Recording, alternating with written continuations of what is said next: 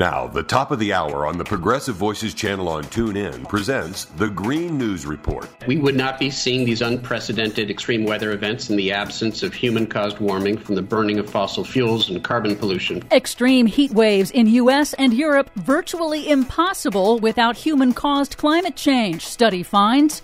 Extreme heat plus pollution doubles the risk of fatal heart attacks. Plus, how big of a deal do you think this announcement is? A big deal. Major U.S. automakers unite to build national EV charging network. All of those big deals and more straight ahead from BradBlog.com. I'm Brad Friedman. And I'm Desi Doyen. Stand by for 6 minutes of independent green news, politics, analysis, and snarky comment. I was just on an oil rig in Texas. It's the most patriotic thing I've ever seen. Yeah, sure. Destroy the United States. God bless America. This is your Green News Report.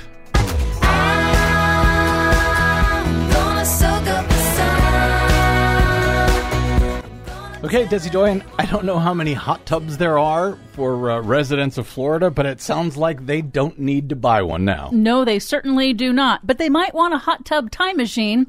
Waters off Florida topped 100 degrees for 2 straight days, and if verified, that could be a new all-time high world record. Much of the northern hemisphere remains in the grip of weeks-long heat waves with stunning but predictable impacts around the Mediterranean with temperatures around 120 degrees. Fast-spreading heat and wind-driven wildfires have forced new evacuations and tragically killed dozens in Algeria as they were trying to escape the flames. In Catania, Sicily, officials say the prolonged extreme heat has melted underground cables, knocking out power and water to hundreds of thousands. I guess you didn't think of that when you've been calling for them to bury the power lines out here in the U.S., did you? Good point. Cereal crop production in southern Europe is also predicted to fall by as much as 60% over last year's yields due to the heat.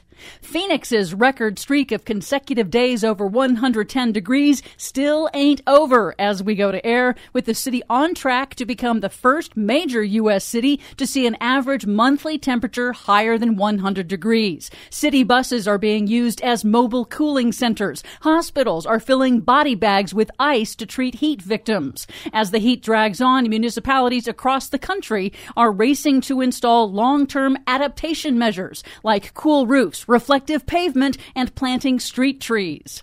Sadly, Arizona's record streak of extreme heat and drought is testing the ability of the state's saguaro cactus to survive, both in the wild and in urban areas. The iconic symbol of the American West is adapted to heat, but critical summer monsoon rains have failed to arrive this year. Conservationists report the long-lived cacti are losing branches and collapsing. Not good. Several new studies this week focus on health threats from the heat. An analysis found that the combination of extreme heat and air pollution may double the risk of fatal heart attacks. 2 new studies find warmer overall temperatures are expanding the range of disease-carrying mosquitoes and ticks, which are spreading farther north.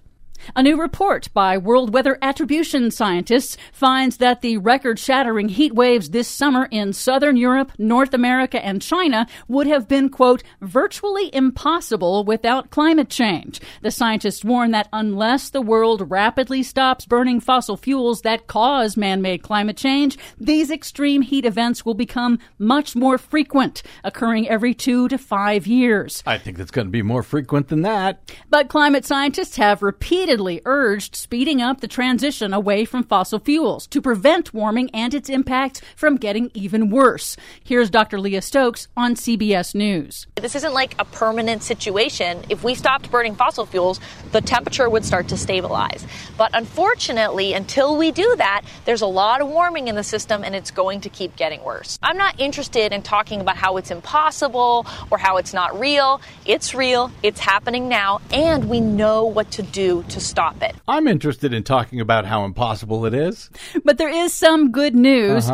Toyota has announced a new electric vehicle battery chemistry that it says cuts costs in half and can go more than 700 miles on a single charge. Really? The European Union passed a law to blanket its highways with fast EV chargers by the end of 2025. Cool. And in the U.S., 7 major automakers, including BMW, GM, and Honda, have joined forces to build 30,000 chargers in an expansive EV fast charging network across the U.S. and Canada that will integrate restaurants and retail stores. Impossible. We'll never do it.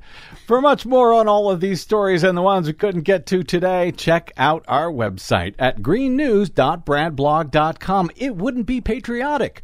Don't forget, you can download our reports anytime via Pandora, TuneIn, Apple, Google, or Amazon Podcasts. Find, follow, and share us planet-wide on Facebook, Mastodon, and the website formerly known as Twitter at Green News Report. I'm Brad Friedman. And I'm Desi Doyen. And this has been your Green News Report.